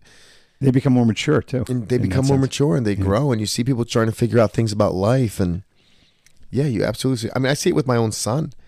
Benny comes in here. He's like, can I help with the warm up? Can I help with the cool down? He's excited to be here. Right. He wasn't excited when he left tonight, but so be it. He's competing in 4 days. It's, you got to have one tough training session. Yeah, but you do see the personality change. Yeah, that's pretty awesome. Yeah. Like cool. They come in a little bit scared, but as the years go, or as the whatever months and years go by, they become different human beings. Yeah. And, one of the proudest things, I came in here last Monday and, or it might've been Tuesday. I can't remember when it was. Anyway, and I'm looking at the class, and Justin looks at me. He goes, 8. And I'm like, 8 what? He goes, 8 females. And I'm like, holy shit. Wow. I remember we couldn't get one. And now it's like, we have 8 women training. And I'm like, that's awesome. I'm like, we're getting to a point where we can almost have a women's class. Right. Why not? And to me, that's hard because it's so hard to get females in here. But we got 1, we got 2, we got 3. We got Denisa, we got Simona. We had Taylor for the longest time. Felicia. And then it starts to grow. So now you have... And you got the kids. You got the kids coming in here, the 13 and 14-year-olds. And then now it's like, they get paired up, and it's like, okay. So when a new female comes in... Right. It's not like, oh, we have a woman who trains here twice a week. It's like, no, like we're probably going to have one this class, and she's probably a blue belt. So I got to ask you, what is a woman's sort of arc of growth in this? In like, what are they growing psychologically? Like, how would they? It's got to be different than what a guy feels, because a guy has to sort of act through this in a physical way. So what is a woman kind of growing? I think for the most part, it's all the same. What I will say is the biggest difference is where men get confidence, right? Women get, I truly believe this, and ladies, if you're listening and you disagree or you have a different term, please let me know. I would love to hear this. I think what women get out of this is empowerment. Okay. Where now it's like, anyone can be like, I'm as strong as a boy, but now you're literally training with the boys, and you realize like, I don't give a shit. I can beat your ass. But you can also realize like there's differences. Men are strong. Yeah. It's Jiu-jitsu mats really take away all the fluff and all the political correctness and all the like it gets rid of it. It's like, let's just call it what it is. A 240-pound guy and a 140-pound girl. That 240-pound guy, if he knows what he's doing, he's going to put it to him. He's going to beat her ass. Right. But if he doesn't know what he's doing, he's going to get his leg ripped off. Right. Even if he does know what he's doing, he might get his leg ripped off. Without a doubt. So it really gives this sense of empowerment from when it's like, you're not just going to be able to defend yourself. You're going to defend yourself well. I'm going to rephrase that. Not even defend yourself. You're not going to be able to protect yourself. You'll actually be able to defend yourself. Right. Spray mace, situational awareness, running away, rape whistle. That's all ways to protect yourself. Jiu-jitsu, you'll be able to defend yourself. Right. You're going to be able to deliver an ass whooping as a woman, no matter your size, your age, everything. And I think that's something that, women really need in this world. And I think jiu-jitsu really gives them. It's that sense of empowerment where it's like, it's not a false sense of like, I took a self-defense course. No. You know what the fuck you're doing. And you fight every night. Right. And they're, unlike men, I think they're uncomfortable right out the gate. That's what I'm saying. I think second, we're really, like, mount. Really tonight we're learning mount. That's uncomfortable for a woman. No doubt. You have to get on top of a man. Like, that's uncomfortable. Yeah.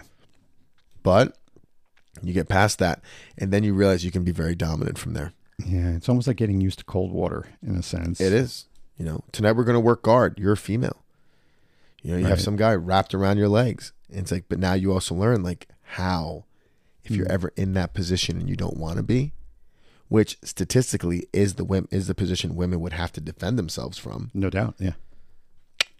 Do some damage. That's what I'm saying. That's one of those things about BJJ that you really, really like when I see a woman that has up to purple belt, let's say, there's a definite respect factor there. 100%. Beyond the way I feel about a guy, let's say at purple belt. Yeah. Because she had to do everything that guy did, but she had to do it against guys. Right. That's exactly and probably, especially like, if it's a younger school and you see a purple belt, it's like, there probably weren't that many women to begin with. So she was probably doing a lot of it on her own. Mm-hmm. We have some women in here, you take someone like a Taylor or even like a Denise or a Felicia. How many classes did Felicia come to where she was the only girl? Right. Exactly. Yeah. And you got to like. That's a big step for a woman. Well, and even like there were times where Felicia early on would have to like tell guys like, hey, like roll. Yeah. Like, don't be nice. So. Don't take it easy. Right. Because you got to get guys to get comfortable. And then the guys who are going to get comfortable are the ones who want to fight everyone. It's like, you want to roll? I'll fucking roll. So she's spending all her nights rolling with Max, Manny, Evan, myself, Justin. She's not getting easy rounds because we're the only ones who are like, you want to roll? We'll roll. But that's I think every woman has an interesting reason for being here. Like you take Denise, she's a mom of 2 kids, and she's very consistent about being here. She's great too. She's getting really tough. Yeah, no doubt. That's what I'm getting. But she has a different mindset than Felicia. And then you look at Simona, like you said, who just comes in and just continues to, I guess, grow in this thing. But she looked really good tonight too, jiu-jitsu wise. Yeah, but I'm just saying that she just really, really is growing nicely, and it's very, very interesting to see for me. Even like Kim Regner, she's now a mom of 2 kids, and she's just, I have uber respect for them. I don't think their growth is any different than men. I just think that when we think of jiu-jitsu, we think of a combat sport. And then the idea of a woman doing it becomes almost like a novelty. But to me, it's like, it's the same thing. I don't think it's any more impressive. I don't think it's any less impressive. I think some of the waters they have to traverse are definitely going to be more difficult. Right. But at the end of the day, it's like, it's the same path for everyone. Right. Everyone's stories are different. Like you can be like, the women, their stories. It's like, I can tell you the guys whose stories are fucking crazy. Yeah. So I think everyone here shares something in common, which is something brought you in here. Right. You think you're coming in here to lose weight and learn stuff, but there's something else. Yeah, that's there's something else, and I don't care if it's a male or a female. There's something in there. Something in my ear. Speaking of something in there. Yeah. I'm like scratching my ear, like something got in there. Next thing, and we're kind of running out of things, but I just think that there's a lot of injuries that goes on in this. If you know, the injuries are real. Here's the thing. We can tell you till we're blue in the face, like, yeah, jiu-jitsu is healthy, jiu-jitsu is safe. Right. It's a combat sport. Injuries happen. And the injuries don't happen because someone grabs a straight ankle and just keeps... That's not how it happens. It's just, you weave when you should have wobbled. You turned when you should have stayed. You stood up when you should have sat. Or you go for something at the same time that your partner goes for it, and the next thing you know, you get an elbow to the forehead. It happens. Or you get an elbow to the tooth. I can't tell you how many times I thought I've lost a tooth. Right. Can't tell you. Little things where like you're defending something, and then they let go of it and you punch yourself in the fucking mouth. Right. You're like, no, boom. You're like, shit, I lost a tooth. Exactly. Or like you're like, my leg hurts a little bit today. Yeah. I'll be all right. I'll put on a brace. Next thing you know, you go to stand up, someone goes for a sweep, boom, you just snap your leg in half. Yep. Is that their fault? No, it's your fault, dumb. You should have called it a night. So the injuries are real. They're going to happen. Yeah. And anyone who starts training jiu-jitsu and thinks they're going to go their whole career without getting injured, right, you're lying to yourself. Right. It's going to happen. Yeah. And it happens to the strong guys. I mean, Spalding had a big chest injury, I remember. Yeah. And it happens to the little guys, just having some big person laying on them. You want to try to minimize it, right? And you can train in a way where you don't get severe injuries. You'll get hurt. You'll have little things here or there. Right. But you won't have any major injuries. But you want to compete. Well, now you're an athlete at that point. Like you're going to tear something. Yeah. I don't have cauliflower ear, but I tore my ACL. So to me, I'm like, yeah, I'm a legit jiu-jitsu guy. Yeah. I don't have an ACL. We're good. Yeah. You're like, I was talking to Dr. Jesus, one of the better people on the planet. He's the man. And he was just telling me, it's like, oh, this hurts. And I'm like, yeah, it's. But here's the thing. If Justin was telling me his lower back was hurting. I mean, age catches up to you quick, man. I'm quickly approaching my 40th season, and I'm like, ooh, my body is not happy right now. No. I got to listen to it. Yep, absolutely. The second to last thing, one of the things that I love about it is that you got to give this time. This is not something you're just going to get. Even if you're a phenom, you still have to give this the respect. You got to give this art the respect that it's going to take. Yeah, you got to let it simmer a little bit. Yeah. Well, you see people tonight. I tell people all the time. I'm like, you're going to learn this move tonight. You're probably not going to hit it for 3 to 6 months. That's a great way. Yeah.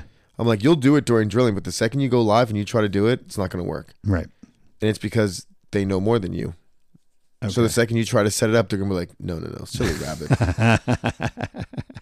So I love when people go for things that I just taught in class. I'm like, dude, I just taught this. Yeah. Don't do that. Show me a little respect there. I remember I tried something on Ricardo one time after he tried something, and he stopped. He goes, come on, man. You can't hit me with my move. I was like, shit. I guess that makes sense. It's very, very true. It's like one of those things that I just get the sense that part of it is intuitive. Like you sense where the different bodies are going to move, but that takes time. It takes time. It's almost like you're not going to get on a bicycle and start riding it without your hands on the handlebars. Yeah. Well, it's like surfing. Perfect example of surfing. Yeah, same sort of thing. You might not pop up that first day. It's going to take a while. Right. And then even once you start popping up, you're not going to be big wave surfing. It takes time to get consistent, to get better, to keep progressing, get bigger waves, do more tricks. It all takes time. Yeah, and this particular sport deserves that time. I also feel that's why so many jiu-jitsu guys like surfing. Like I surfed for a little bit. It's like you got to be very patient. It's a lot of work. Is it? To be patient. Okay. You're paddling out there, waiting for that right wave. Then you got to time it the right way, because if you're off, you wasted it. Yeah. Now you got to paddle back out. Make it look so damn easy. That's the problem. It's a lot of work. Yeah. That it's so much goes into catching that one wave. Yeah. And then guess what you got to do? Paddle your ass back out there. That's what it is. You spend a lot of time working. Alrighty. So that was, if you know, you know. That was a quick one. Yeah. It was like 30, 40 minutes. I mean, I can go further if you want. Let's keep going. I'm so sleepy. I have a game for you. It's called the How Much Money game. As long as you don't ask me the other one that you talked about the other night. All right, I'm not answering that one. That's the best one. We're not putting that on fucking public record. All right, how much money? How much money would you take to go to jail for 5+ years for no reason? 5+ years for no reason? 5+ years, no reason. How much would it take? I need $1 million a year. Okay. So that'd be $5 million all in. Yeah. $5 million, tax free. That would mean you get out, you have enough money to retire the rest of your days. Yep. Okay. That makes sense then. Okay. You gave me the wink and the click. Okay. But I don't want to get charged with anything while I'm in there. Like, I don't want to go in for 5 years and then I get in a fight and they're like, now you're here for 7. It's like, fuck off. No, dude. this is just, it's more the money thing that I'm curious about. Do my time. I'll do 5 years. Okay. How much to give up orgasms for 10 years? For 10 years, not enough money in the fucking world, dude. 10 years? Bro, I'm not going 10 fucking days. You're crazy. I have a hard time going 10 hours. Are you serious? So it's over $1 million. Yeah, bro, you don't have the money. You don't. You better fucking bring Elon in here and have like serious conversations. How long? 10 years? Yeah. 10 years. Not happening. There's no amount of money in the world. Okay. How much to give up contact with your best friend and not tell them why? For how long? I guess forever. I mean. Oh, forever? And not tell them why. In other words, you just like your best friends with Sean, let's say. Okay. You just don't speak with him ever again. Oh, man. Is there a dollar? I want to say there's no amount of money. Right. But here's the thing. You might do it for $1 million. Nah, it'd have to be more than $1 million. Because I'd want to like send him some cash and take care of him too. Okay, that's fair enough. You know, but I mean, I guess after like 6 months of not hearing from someone, you probably adjust pretty quickly. Right, that's what I'm thinking. Let's go 10 mil. Okay, and I'll send him a check for 2. I could, yeah, I think I could drop my best friend for 10 mil. Yeah, I mean, I could probably do it for cheaper, but right. That's what I'm talking about. I mean, everyone's got a different price. That's what I'm saying. All right. This is a tough one that I found. You got to put yourself back. How much would it have been if God said you can't have children? Oh, that's a tough one. Can't have kids? Yeah. How much would it take for you? And I already have the knowledge of having them? Yeah. That's a lot of money. That's a lot of money. Yeah, because it's almost like this is the whole purpose of life. That's a lot of money. Yeah. I'd at least want every dollar already spent on them. That's right. All right. That's a tough one, man. I know. Yeah. How much would it take to listen to a shitty song 30 times a day for the rest of your life? 30 times a day. I think I could do that for like $1,000. Average song is what, 4 minutes? Yeah. So we're talking 30 times. So 2 hours for 2 hours. Yeah. Okay. That's for the rest of your life, though. Every day for 2 hours, I gotta listen to this shitty song on repeat. Yeah. Every day. Oh, see, I think in the beginning it'd be easy. Yeah. But I think once you start hitting like that, like it's like the Chinese water torture. Yeah, after you're a while. like, fucking kill me. Now, do I have to be awake while it's playing? Can I play it while I'm sleeping? Possibly. I don't know. I didn't get into. See, you gotta think like that, buddy. I would do that for $1,000 a day. I think so too. Because I would just treat it like work at that point. I'd be like, hey, right. I'm going to make $1,000 today. Exactly. I got to sit here and listen to this song for 30 Okay. times. And it doesn't have to be continuous, right? I can listen to it Right. 5 times, take a break, 5 times, take a break. There you go. 8 times. I only have to listen to it 3 times an hour in an 8-hour day. And I make $1,000. Yeah, I'm just thinking like work. There's things. Listen, I got to listen to some of my bosses at work. Right. It's the same shit. All righty. $1,000 a day. All right. How much would you need to name your kid something ridiculous? Not much. Benny, your new name is Shithead. You know? Dude, I almost named Benny Odell Julio. Oh, Jesus Christ. My fantasy team won the championship that year. Odell Beckham and Julio Jones were my MVPs. I was like, yo, Odell Julio's coming here. Thank God it didn't work out because we traded Odell and it could have been bad. Oh, my God. I wanted to name my son Jake. I thought it would have been pretty cool. But Lainey said, no, we can't name him. He's got to be like, I see Jason Priestley on 90210. I've never met an ugly Jason, so we're naming him Jason. I'm like, all right, whatever. So Jace was named after Jason Priestley. Yeah. I mean, when you're Jewish, you name it after people that died. Okay. So it had to be a J name to begin with. So Jays. Poor Jay. Well, I mean, Benny got his name from Benicio del Toro. Seriously? Yeah. Holy shit. We knew we wanted to name him Benny. Okay, we just didn't know how to get there. But why? Yeah. I mean, just joking around one day, we couldn't figure out a name, and we were Okay. watching like The Sandlot, and I was like, let's just name him Benny Benitez. That's awesome. Yeah, yeah. And then Steph was like, I like it. I'm like, his name is Benny. Like, you realize that, right? Absolutely. So then we just had to figure out how to get to Benny. We didn't want Benjamin. So it was almost Bendrick. And then one day I was home from work. Is that a name, Bendrick? Yeah, trust me, we looked it up. And I was watching TV and Sicario came on. Oh, and I'd never seen Sicario. Oh my God, I love that movie. And I watched it, and spoiler alert, if you've never seen it, stop listening. The very end where Benicio del Toro sits down at the table and the guy's like, you would not kill me in front of my children. That's he's the like, greatest scene. He's like, and he turns around. You're right. Boom. And he kills the kids. Yep. I was like, yeah. I texted Steph. I was like, Benicio. And she was like, ooh, I love that. Yeah. That was it. Isn't that great? Benny Benitez, Benicio. That's beautiful. Yeah. And how did Juliana come about? Juliana was named. Steph wanted an Anna name, like Aubriana, Right, I Adriana. gotcha. Yeah. And then my grandma's name was Maria Julia, but everyone just called her Julia. Okay. So we got Juliana. Oh, that's sweet. I like Yeah. that. I like that one a lot. And then my daughter's middle name is my sister's name, Juliana Gabriela Benitez. You said Gabriella came from Gabriella Sabatini. Yeah, my sister was named after Gabriella Sabatini. Not a bad person. She to won be, the named Virginia after. Slims that year. Yep. And my aunt was like, Great name her Gabriella. That's a great name. So we have Benicio Angel Benitez and Juliana Gabriela Benitez. Love it, man. Wow. And when she says her name, it's because she's like, Juliana Gabriela Benitez. Everything she does is so cute to me. I love her. She was a witch for Halloween. She's so cute. That's awesome. All right. How much would you have to take to constantly fart? Constantly fart? Like, yeah. I mean, dude, I'm doing it for free now. I'm almost 40. If I sneeze too hard, I might shit myself. It's fucking horrible. The older I get, the less I can trust I a don't fart. have that problem. It's so weird. No? No. It's because your fucking sphincter's tighter than the Star of Could David. be. Mine is fucking It's been abused. bad.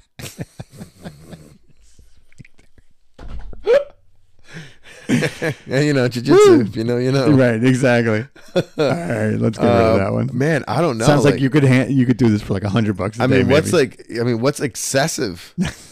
Like, are we talking like once an hour, twice an hour? Like, I'm just farting all day. You're just farting all day. All day. I'd want to die.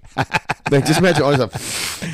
No, I'm thinking of like holding it in, and it's like it's really like hurting your stomach kind of shit. No, I don't know. I don't know. That's weird. I got more questions about that. Alrighty. You cannot text any longer. You can only use the phone as a phone. Oh, dude. Fucking. I can't text anymore. I can only use the phone as a phone. How much would it take? Dude, $100 a day. Fuck yeah. Take it. Oh, you would? I was going the other way with that. Nope, take it. I don't give a fuck. I love texting. Oh my God. Just if like I would love to be done. like, yeah, you know, I'd love to, but I can't text anymore. I'm like, quick, done. Put a thumbs up there. I that ends would it. only hear from people I want to hear from. That's a great point. Looking at it. Because I hear from a lot of people right now. If it involved a phone call, oh my God. Seriously, how many people are you hearing from every day? Dude, I just deleted 369 conversations on my texting. Okay. Oh, on your texting? Yeah. Holy shit. That's not including Instagram, WhatsApp group chats, everything. I go bananas if I'm like over like 4 or 5 in a No, day. bro, no. You gotta remember too, like, so just for work alone, I get 25 students per class. I do about 2 or 3 classes per year. So that's 75 students that have my personal phone number and my work phone number. Wow. Then you got the students from here. Then you have like my family. Then you have friends. Then you have, you know, like I communicate with a lot of my friends through WhatsApp. Right. You know, especially like, you know, like my jiu-jitsu friends, because who knows who's where. Right. You got ADCC group chats. You got group chats with my teammates. You got separate group chats with teammates. You got group chats with people from here. You have Instagram. You have people commenting on stories. I get, and I'm not even a star. Like I only have 4,000 followers. I'm not even famous.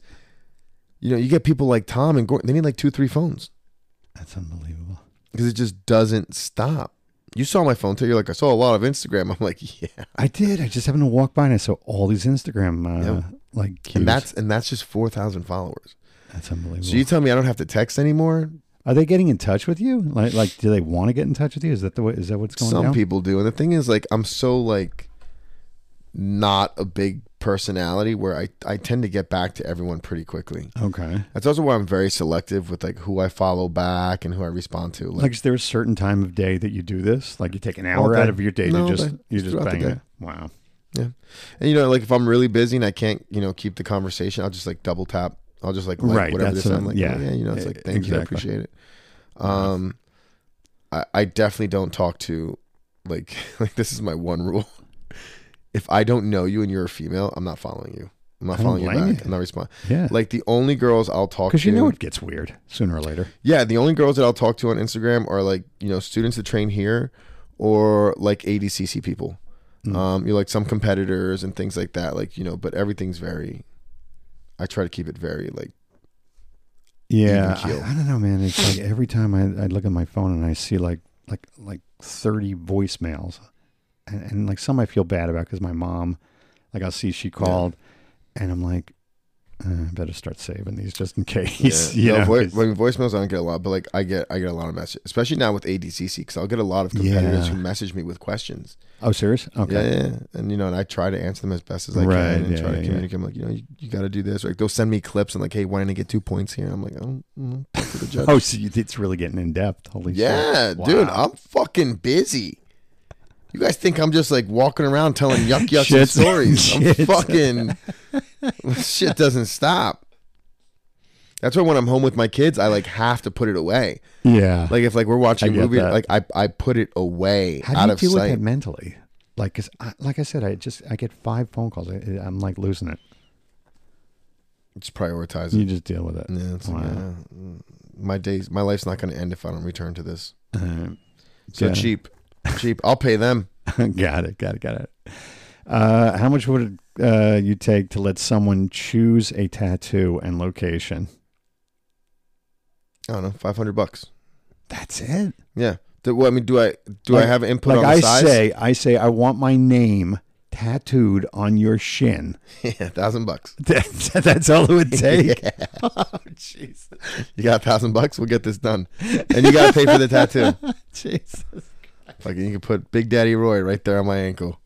Like, what's that? Like $1,000 is $1,000. I did that to pay for this tattoo. Dude, I'm betting it would be at least 10,000. I mean, depends how big we're talking. Just like one of these, like about 4 or 5 inches. My name. $1,000. That's it. Yeah. Oh, Jesus. Put it right into the savings account. $1,000. Cheap. You got $1,000 You got $1,000 I'll put your name on me. Jesus Christ. Easy, baby.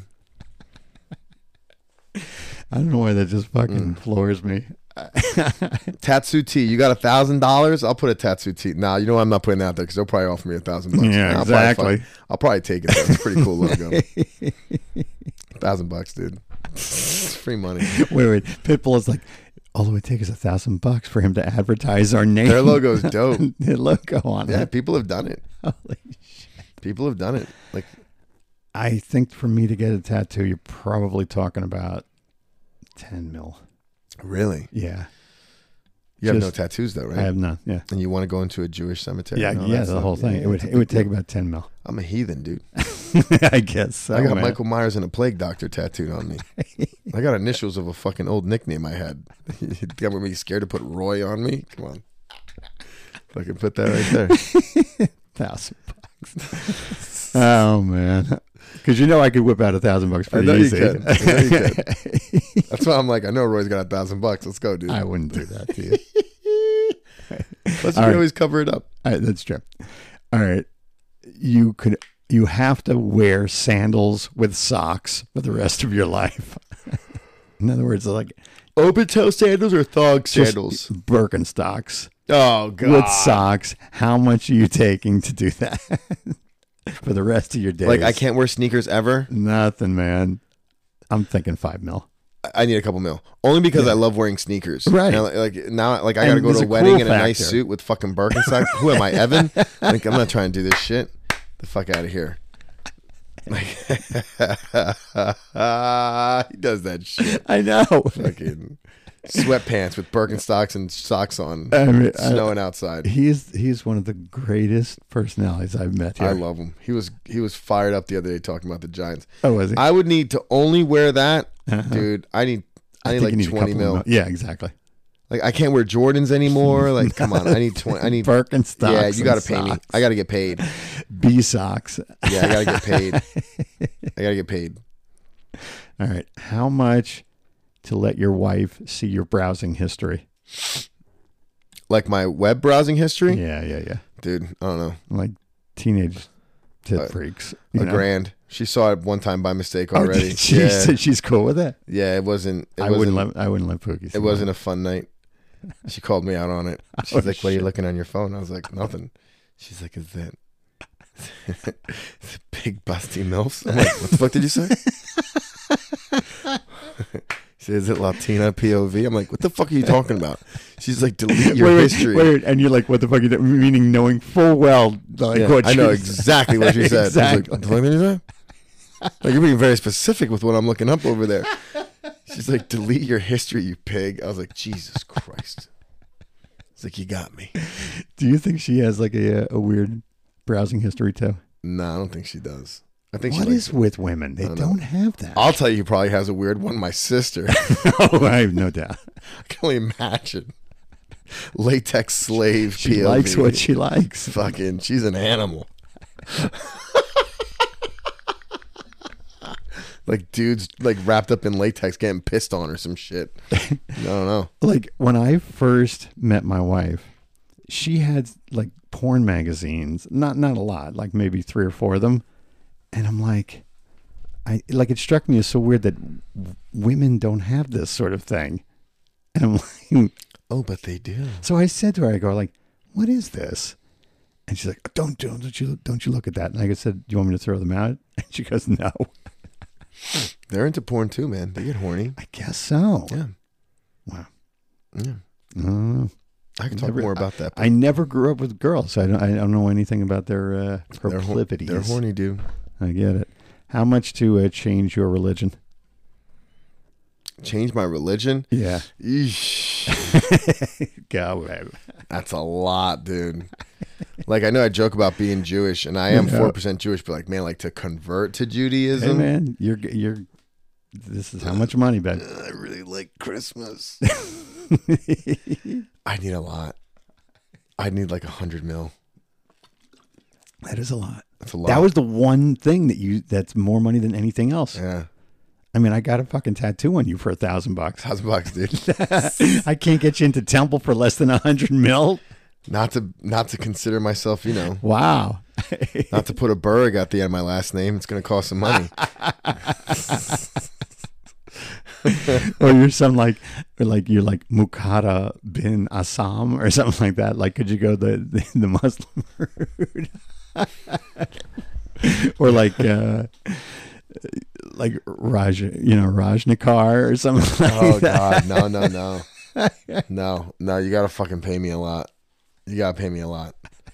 I can't change all those ideologies and change my diet and all types of shit. That takes a lot of money. Even change some of the things I do sexually. Like, no. I'm good where I'm at. I like the club I picked. Now, Tom is really like spiritual, Christian the same way. Yeah. Do you think he would say the same thing? Like, he'd probably say no money. Yeah. There's not enough money. That's awesome. Man, I just feel like if like you could like change religions for money, like you're basically already soulless. So why even do it? There you go. So while I agree with my impression of Tom, I don't know. That's a lot, dude. I don't know. That'd be a lot. That's what I'm saying. But that's the one thing you said over all the others. Yeah. That's amazing. I might even have to go like a bill. That's a lot. That's amazing. That's a big change. Yeah. I know. That's awesome, man. Last one. Tattoo for 1,000, but that's what I'm saying. It'd be a lot. Dude, it's like you're still blowing my mind with a tattoo for $1,000. $1,000, dude. Let's go. Put a big, huge fucking penis on your shin. Nah, that's why I said size. We got to talk about how big. Okay. A 4-inch dick on my calf? That's nothing, dude. That's nothing. A 4-inch flaccid dick on your Bro, Cav. there's a lot of girls out there that have gotten 4-inch dicks for a lot less than $1,000. Wait, someone sees it and goes, "Is that a fucking flaccid dick?" Like, it is. I got $1,000 for it. What did you do with the $1,000? I got an 8-inch penis on this leg. Alrighty. How much to say you do not believe in God? No amount of money. No amount of money. Nope. Oh, okay. Yeah, I'm with you. I can't do it. I can't do it either. Because at the end of the day, And I do believe. and mean it. At the end of the day, like, no, I can't do it. Because at the end of the day, like, I do believe in God. And the day I have to meet my maker, who'll be like, remember that day? Like, yeah, you sold your soul for. I'm like, I guess if you're real, I mean, I guess that means the other guy's real, huh? See you later. I'll go downstairs now. Does this elevator go down? Like, oh shit, I got a suite down here. That's what's up. All right, man. I learned something about you now. I learned a big one. I think a lot of people learned something about my religion. Yeah, that's great though. 4-inch dick, a tattoo on my leg, $1,000. A flaccid penis. Start worshiping Muhammad. It's gonna cost you a lot. Probably gonna have to walk away. And they'd feel the same way. Yeah. You know what I'm saying? Yeah, 100%. Like, because it really gets into the like family. It really gets into like everything you're really about. It's everything, dude. Yeah. It changes so much of you. Absolutely. That's why I don't understand when people do convert. Like, it's very, very rare that a Jewish person becomes something else. They'll become atheist, something like that. But Right. a lot of people convert out of marriage. You know what I'm saying? Like, a lot of girls, when they marry a Jewish guy, they end up becoming Jewish. But it's like, and it's wonderful to watch because you really got to learn your shit to become Jewish. But I'm always curious about, like, what are they thinking? Like, because they're really giving up a lot of their family. I feel like that might be different for women though, because it's almost like when you get married, you kind of naturally you take the man's last name. That's true too. Yeah, I didn't. But for guys, it's like I'm not changing my shit. No fucking way. We kind of got the good end of that deal. It's like we get married. It's like I don't lose shit. It's like nothing on me Except your changes. money if if she leaves. if she leaves. My wife, on the other hand, had to fill out all this paperwork to change her last name, get a new life. I'm like, Jesus, that's inconvenient. Totally. Have fun with that. Exactly. All right, we gotta get out of here. I'm Wait, exhausted. this is the last question. Oh, last question. Big three. Since we talked about horror movies and it was Halloween recently, aside from Halloween, give me 3 movies you would recommend that are scary. 3 movies that I recommend that are scary. Boom, boom, boom, boom, boom. At the top of my list, I'm putting in Terrifier. I'm a big fan of Art the Clown. I really like what they're doing with that series. It's a good time. If you don't want to go that scary or that slasher and you really want to like chill back a little bit, I really like the Conjuring series. You know, the Annabelle movies. You can pick any one of those and have a good time. Yeah. So I'll pick one of those movies. I'll probably go with like one of the Annabelles or The Nun. The Nun's fucking creepy. Yeah.